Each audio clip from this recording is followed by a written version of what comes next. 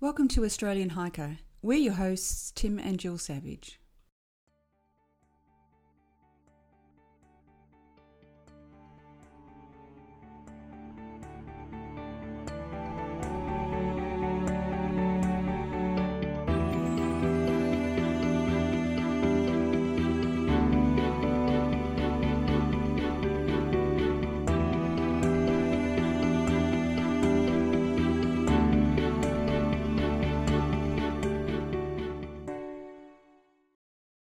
This is episode 3 of the Australian Hiker podcast. Today we're going to be discussing the 10 steps for planning a safe, enjoyable hike, and then we're going to go on to provide some background information on one of Australia and the world's best known hikes, the Larapinta Trail in the Northern Territory. The first segment on today's episode is 10 steps to planning a hiking trip. Now, on any hike, whether it be a single day or a month-long trip, we normally have some sort of reason for doing it. It might be just as simple as you just want to go for a walk. It might be that you want to have a look at some bird life or some flowers that you're particularly interested in. And it might be just one of those trips that are on your bucket list and you really have been itching to do this for a long time. Now, to get the most out of any hike, as well as doing it in a safe manner, the trip needs to be planned very carefully. The longer the trip, the more complex the trip, the more planning you'll need to do. So step 1 is planning your hike. And this is as simple as it sounds. You can't just sort of say, well, I'm just going to go through and have a walk, throw some gear in a bag and just go. It might be okay for just a short trip or a half-day trip that you know really well. But for longer trips, you're going to need to do a bit more in-depth planning. Now, as far as planning your hike is concerned, factors you need to consider is, do you need a permit? In the case of the Overland Track in Tasmania is probably a good example here. You need to book unless you're travelling out of season. And out of season is basically winter time, so most people do tend to track during the summer. And you must actually have a track permit and go on the day that you planned, just so the track doesn't get overcrowded. You need to work out how many people will be in the group, or if you're hiking by yourself. Now, the ideal from a safety perspective is 4 persons per group. Now, the idea behind this is that if a person has an accident, someone can stay with them and look after them, and the other 2 can actually hike out and bring help. Nothing wrong with hiking with smaller groups, but the smaller the group or hiking solo, it means you're going to need to have all your planning very well down. You're going to need to have all the safety equipment and know what you're going to do in case a problem occurs. You also need to have a fair bit of experience, particularly on more complex tracks. Now, in relation to the research for a hike, research really is one of those things that you can't get away with without doing. So the longer the trip, the more you're going to need to do. And here is where the internet and fellow hikers, as well as guidebooks, will help to provide most, if not all, the information you'll need. Do you need a map or a compass to navigate, or is the trail well set out? Identify any dangers or issues that may impact on what you are doing. So as an example, is it snake season? Is the heat going to be excessive? Is the track rough and slippery, or is it possible to lose footing? In relation to research, you're also going to need to work out what your emergency plan is. In case of an emergency, what are you going to do? Will you walk out? And if so, when do you make that decision? Will you set off your emergency beacon if you're carrying one? And if so, when? Now, safety beacons are designed as an emergency beacon, not because you're tired or you don't think you can make it out. It's because you are either seriously injured or likely to be and need urgent assistance. Will your phone work? Now, a lot of remote hikes and a lot of remote areas, your phone may not actually work. So you need to know that's the case. If you've been relying on, or if you plan on relying on your phone in case of emergency and it doesn't work, that's going to be a problem. And this is where having the personal locator beacons tend to be a backup. You may also want to carry a satellite phone if you're going somewhere really remote. And again, if you're travelling solo, it's probably not a bad idea. There are a number of new satellite options that are available in Australia now, and they're not certainly as cheap as mobile phone coverage, but again, they're designed as an emergency process. Step 2 is fit to hike. This is an interesting one, Tim, in that I think sometimes we assume when we're undertaking particular activities and sports that if we do it a lot, we'll be fit enough and we'll be okay. Fit to hike is really about being fit and having a proper general level of fitness to suit the sort of hiking that you're going to do. Unless you're hiking a lot, every few days for long periods, you're probably not going to be able to develop your fitness sufficiently to be able to support your hiking. So that fitness comes from, good general physical activity as well as preparation, hikes, and making sure, again, after you've done your planning, making sure you understand the sort of terrain that you'll be walking along. And, being able to carry your pack is one thing, being able to carry your pack over long distance or uneven terrain or with lots and highs and lows. So as much preparation as you can is important in the sorts of conditions that you're planning to hike in. Step 3 is skill level, and that's being able to hike within your own ability. You need to know what your ability is and what skills that you have, and if you're planning on hiking beyond your current skill level, you might even look at saying, well, do I want to change the hike, or should I do a different one?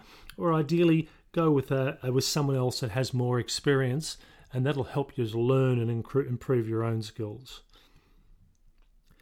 Step 4, equipment. Now, this comes back to research again. So to know what equipment you need to carry, you're going to have to go through and have done a fair amount of research. And based on your research and your experience, you need to assemble all your gear well in advance of the trip and ensure that it's in good working order. Consider replacing gear that's in poor condition and can't be repaired. Now, I have quite a range of gear.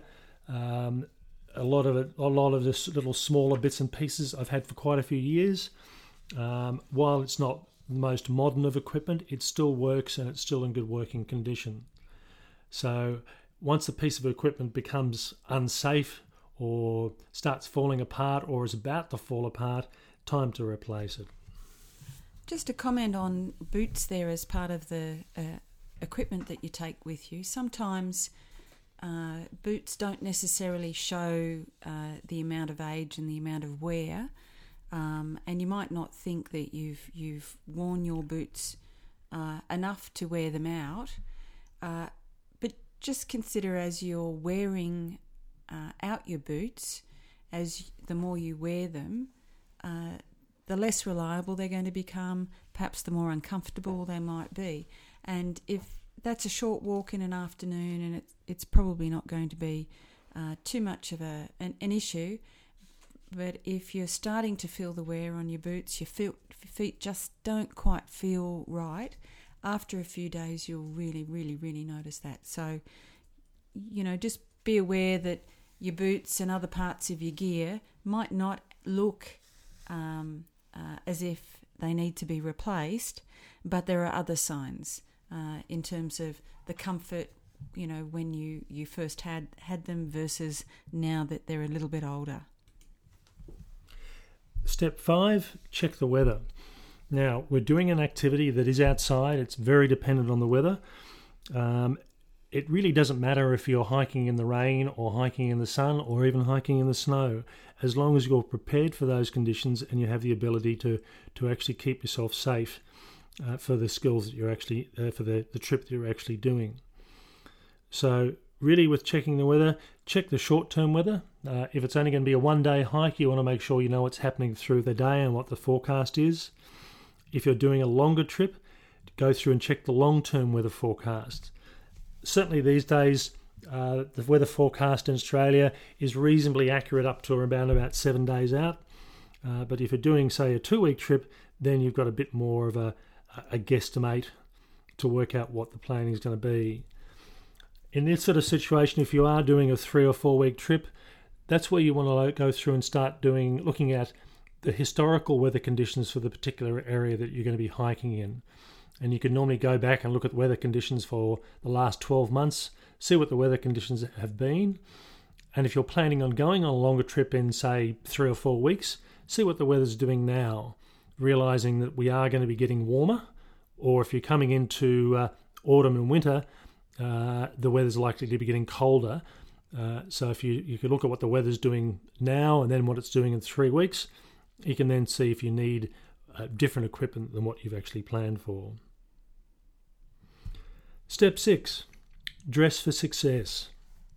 Now, wear or dress for expected conditions and always allow for warmer or colder conditions than you actually expect. I've done hikes where I've expected to have 0 degrees or 2 degrees or -2 degrees, and sometimes we get a warm front coming through and it might only get down to 10 degrees Celsius and be much warmer than we've expected. I've also had the opposite, where I've expected to have minimum temperatures at night time of 2 or 3 degrees and we've ended up with -4. Now, I always tend to, my hiking equipment that I tend to, or my hiking clothing that I tend to wear, what I carry, unless it's really hot or in the middle of summer, I'll always tend to carry long johns and an underlayer, and that will usually cover me down to around about -7 degrees. So anything colder than that, I'm starting to definitely change what equipment I'm going to be carrying. Step 7, food and water. Now, sometimes you'll know exactly what water sources are available. The trail reports will be very good. You've done the hike before. You've talked to a number of people. You know there are rivers or creeks that are very reliable. You know there are water tanks on the trail. So you'll be able to carry just what you need to cover you from water tank to water tank or stream to stream. In a lot of cases, though, you may not necessarily know this information, or there may not be any water on the trail and you may have to actually carry it. So depending on what the weather actually is, if it's winter time, you may not need as much. If it's the middle of summer and it's very hot, you're certainly going to need a lot more water because you'll sweat a lot more. Monitor your water intake. Too little or too much can both be dangerous. I've had some involvement with the Kokoda Track in Papua New Guinea, and a number of years ago there was actually a hiker who died from drinking too much water. It's not common, but it does occur, and people tend not to think about it. They always tend to think, I've got to drink plenty of water, I'm aware I need to drink lots of water, but they don't think about drinking too much. So again, too little, too much, both can be dangerous. Just on the side of the food, we do tend to take more food than we generally would need. We also need to be a little bit careful of losing interest in eating along the way. Sometimes when you exercise, you sort of move beyond the need for lots of food. That's probably okay for a day or so, but if you or you're with someone who's starting to really lose interest in their food, that's probably not a good sign as well, and something to monitor and something to think about along the way. Judging how much food you need is often a really difficult sort of thing. If you look at a lot of the hiking guidebooks and a lot of the hiking practice books, the recommendation is somewhere around about the 700 to 800 grams per person per day dry weight. So with a lot of food, you might have to add water to, but you're carrying that sort of 700 to 800 grams, which is approximately about 2 pounds worth of food per person. So that means if you're doing a 10-day trip and carrying 10 days worth of food, you're carrying approximately 20 pounds or around about 7 to 8 sort of kilos of food. and that certainly tends to add to your weight. But this is one of these sort of things where you need to sort of keep a track of, as you do hikes, make a note of how much food you consume. For me, I tend to start out hungry on a hike, I lose a bit of appetite, another 5 or 6 days past that again, I tend to start getting my appetite back again and start looking for more food and different food. So it's not a matter of saying, well, I'm going to have the same food every day for 1 or 2 or 3 or 4 days. It may be a matter of varying the food depending on what your own food requirements are like. The other thing in relation to food, on a long hiking day where I'm doing 15 to 20 kilometres on fairly steep terrain, I'll consume approximately around about 6,000 calories. Now, there's no way that I can actually replace 6,000 calories worth of food by carrying it. My pack would be so heavy on a long trip, it's just not practical. So in that sort of situation, I expect to lose weight. But it's a factor you need to go through and consider. Now, step 8, before you go, tell someone. Leave a copy of your detailed plan with somebody, and it needs to be someone reliable. It's no good passing a plan to, as in my example, my 89-year-old mother. Her memory's not too good. She may not even remembered I've given it to her. So it needs to be someone who knows where you're going, knows when you're coming back, and will know what to do because you've passed the information on to them, that if you don't come back by a certain time, they know who to contact. Ensure that the hiking information is logged into your personal locator beacon, if you are carrying one, into the registration system on the Australian Maritime Safety Authority website. Most people will buy beacons, they'll register them, and then they tend to forget. So I must admit, I tend to, on my longer hikes, I'll go through and enter all the details. I'll make sure the emergency information is updated. I'll come back, and that's one of the first things I do, is actually to remove all that information. If by some chance your beacon goes off accidentally, they can certainly locate where it is, but if the online system says you're doing a particular hike in a particular location, it doesn't particularly help them. Step 9, hike your plan. Now, we talked about step 1 as being plan your hike. In this case, hike your plan. Whatever you've planned to do, make sure that you stick to it, or if you are going to vary it, let somebody know. So if you plan on extending your trip by a couple of days and you're not going to be back when you've told someone, they're going to start worrying. If you're going to shorten your trip, if it's possible, let them know. They'll certainly be expecting you back by a particular day, and if you get back a bit earlier and you let them know, that's not too much of an issue. Fill out the trail registers if they exist. If you go missing in the bush and the trail registers are there, the people who are looking for you will look at the trail registers as and when they're available. If they've seen that you've come past a certain point, but you haven't reached the next checkpoint, that will give them a reasonably good idea where to start looking. On some of the busier trails, the trail registers, I think, are it's the part that builds the community a little bit. So when you're coming and going, you start to have conversations with people about the names that you see in the trail register, and you look at how well they've progressed and some of the interesting comments that they might make. And it's really quite nice when you do bump into people along the way and you have read something that they've written in a trail register. So it's not just about giving others a little bit of a monitor of how you're going, and if in case of emergency you need some people to be guided on what leg of the trail you might be on. It's also a nice community, nice sort of conversational aspect of walking a particular trail as well. And the last step is let someone know that you're back. So you've gone through and done all the planning, you've told someone where you're going, you've had your trip, and Now you're sitting in the pub at the end of the trip thinking, that was really wonderful. Oh, now what was I supposed to do again? So make sure you tell the person who is your backup, who has got your emergency information, who is there to basically call the emergency services if something goes wrong, tell them you've actually come back. I have seen situations where people have forgotten. It creates a bit of a panic. Now, for me, if I've been asked to be an emergency contact for somebody and they haven't turned up, my first thing I'll go through and do is call them on their phone to see if they're actually there. If they don't answer and you can't contact them, that's when you can certainly start worrying.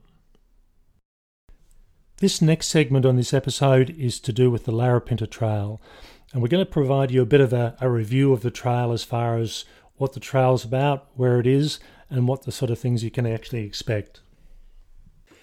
The Larapinta Trail is located in the Northern Territory, which is the northern central part of Australia. The trail itself is approximately 223 kilometres long, or 139 miles. The trail was originally started in the mid-1990s and finished in approximately 2002. The trail starts at Alice Springs and finishes at Mount Sonder. The original intent of the trail was to carry through to Mount Zeil, which is the highest mountain in the Northern Territory, but it never actually eventuated that. The track itself consists of 12 sections, and as I said, the track's actually designed to start in Alice Springs and finish in Mount Sonder. However, a lot of people now do the trip backwards, and they'll start at Mount Sonder and travel back into Alice Springs itself. The reason for this is it means you can be dropped off at Mount Sonder, you're walking your way back to Alice Springs, and if you get back early, it's not a real problem. Whereas if you turn up at Mount Sonder early and you've got to wait a day for your transport or your pickup to turn up, it makes it a bit more awkward.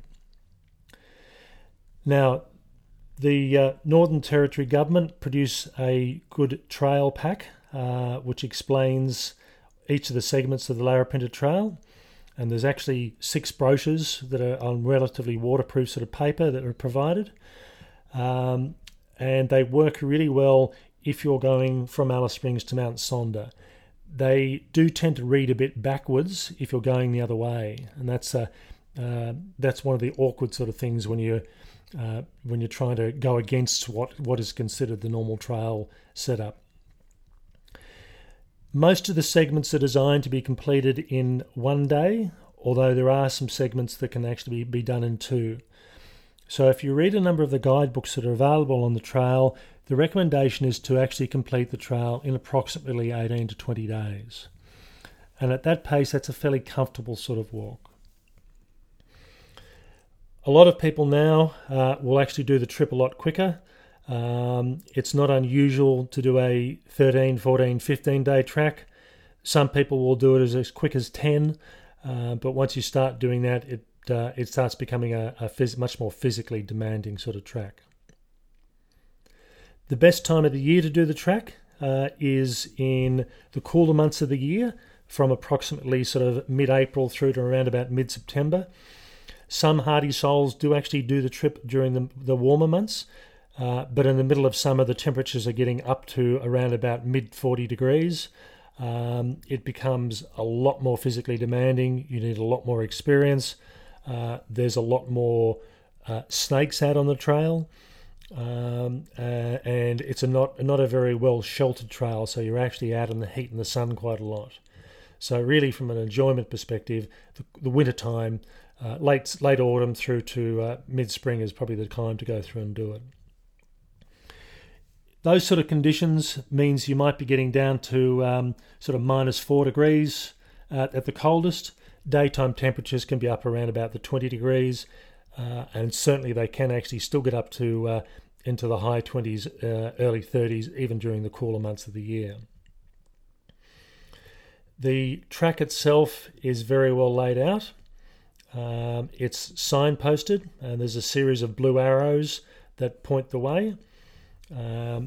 The maps or guide sheets that come with the trail are fairly easy to follow, and it's not the sort of track that you necessarily need to be able to navigate to actually do. But you do need navigation skills if you are actually going to have to get off the trail and you need to navigate away from the formed trail itself. The track itself is very similar to a lot of the American type trails. The Appalachian Trail as an example, where you've got trail heads and they've got a number of facilities at each of these areas. So at Mount Sonder as an example, there's a toilet block and there's a water tank. Some of the other trails, as the time goes on, they're starting to put shelters. So you've got weatherproof shelters that you can actually sleep in. Still not insect proof, but they can keep you out of the sun and keep you out of the rain if it is fairly poor, and keep you out of the hot winds if it's blowing a bit. There are toilets on most of the trailheads, even if there aren't trail shelters. Water is normally fairly well catered for. They actually have radio-based sensors on each of the water tanks that actually send signals back to the ranger stations. And talking to a ranger, they indicated that they don't like the water tanks getting lower than around about 50%. So typically you only have to tend to carry 1 day of water, although depending on how you do the trip, there are a couple of sections where you will need to carry 2 days of water because the actual reliability of streams isn't particularly good depending on the times of the year. It can be quite wet, but it also can be quite dry, so you don't want to have to rely on water. The trail itself is one of the best known in Australia and probably one of the best known in the world. It's not an overly long trail like some of the big American trails, but it's one of those sort of trails that most people who do it really do enjoy it. You can do just sections if you wish, and you can actually drive in, be dropped off, walk a section, and be picked up at the next section. At worst case, you might have to do 2 sections at the longest. So if you want to do this over a period of years, you certainly can do it. It's a hard trail physically. There's probably the landscape, the best way to describe it is rock with a bit of soil rather than the other way around. So certainly there's a lot of rock on the trail. You are walking on rock. It's not a soft sort of sandy trail or soft soil like in a lot of other trails that most people are used to. Now, in relation to planning on the Larapinta Trail, I tend to be an obsessive sort of planner. I probably spent just on 2 years, obviously not 2 years solid, but I spent 2 years planning on the trip, working out what I wanted to do. And there were sort of, from my perspective, there were some gaps in the information that I needed to find. And to give you an example for this, there's not much information on where you can actually get mobile phone signals on the trail. There are some areas, but you've really got to sort of search and try to find where they are. Footwear is probably another one. If you go through and search the internet, the Larapinta Trail has a reputation for eating hiking boots, but I've known people who have hiked the Larapinta Trail wearing trail runners, wearing full-on leather hiking boots, and they've both been successful using those sort of processes. So it's a bit hard to find out what the recommendations are. The other things that are going to be a bit hard to find is rubbish disposal. There are 3 opportunities to have food drops done on the Larapinta Trail, so usually you're not having to carry your whole food. You can actually get a regular food drop if you organise it 3 times through the trip. And usually there are rubbish bins in those areas, or what a lot of people tend to do is leave their rubbish in the box they've just taken all their food out of. So when the company comes and picks up the boxes, they're taking rubbish away as well. But that's something you do need to check with those companies to make sure they're actually happy with that. The same companies that do the food drops will also operate a transport service as well. So it's actually quite easy to get up to the Mount Sonder trailhead. People will. There are transport going on a fairly regular basis, so it's really a matter of finding a company and choosing one that you're happy with, because prices do tend to vary, and along with that, the days that people do drop-offs also tend to vary. So it's going to be a matter of what suits the trip that you have planned. Now, this is all for today's episode, but the next 3 episodes that we'll have coming up is actually recorded on the trail. So we'll be going through and telling you about our experiences on the Larapinta Trail. We'll be talking to other hikers, and then providing a roundup of how we actually found the trail after we'd done it, and how our expectations actually panned out in real life, whether they came true or whether things were totally unexpected. And I think it's going to be a bit of both. All right, hope you enjoyed, and we'll talk to you soon. Bye for now.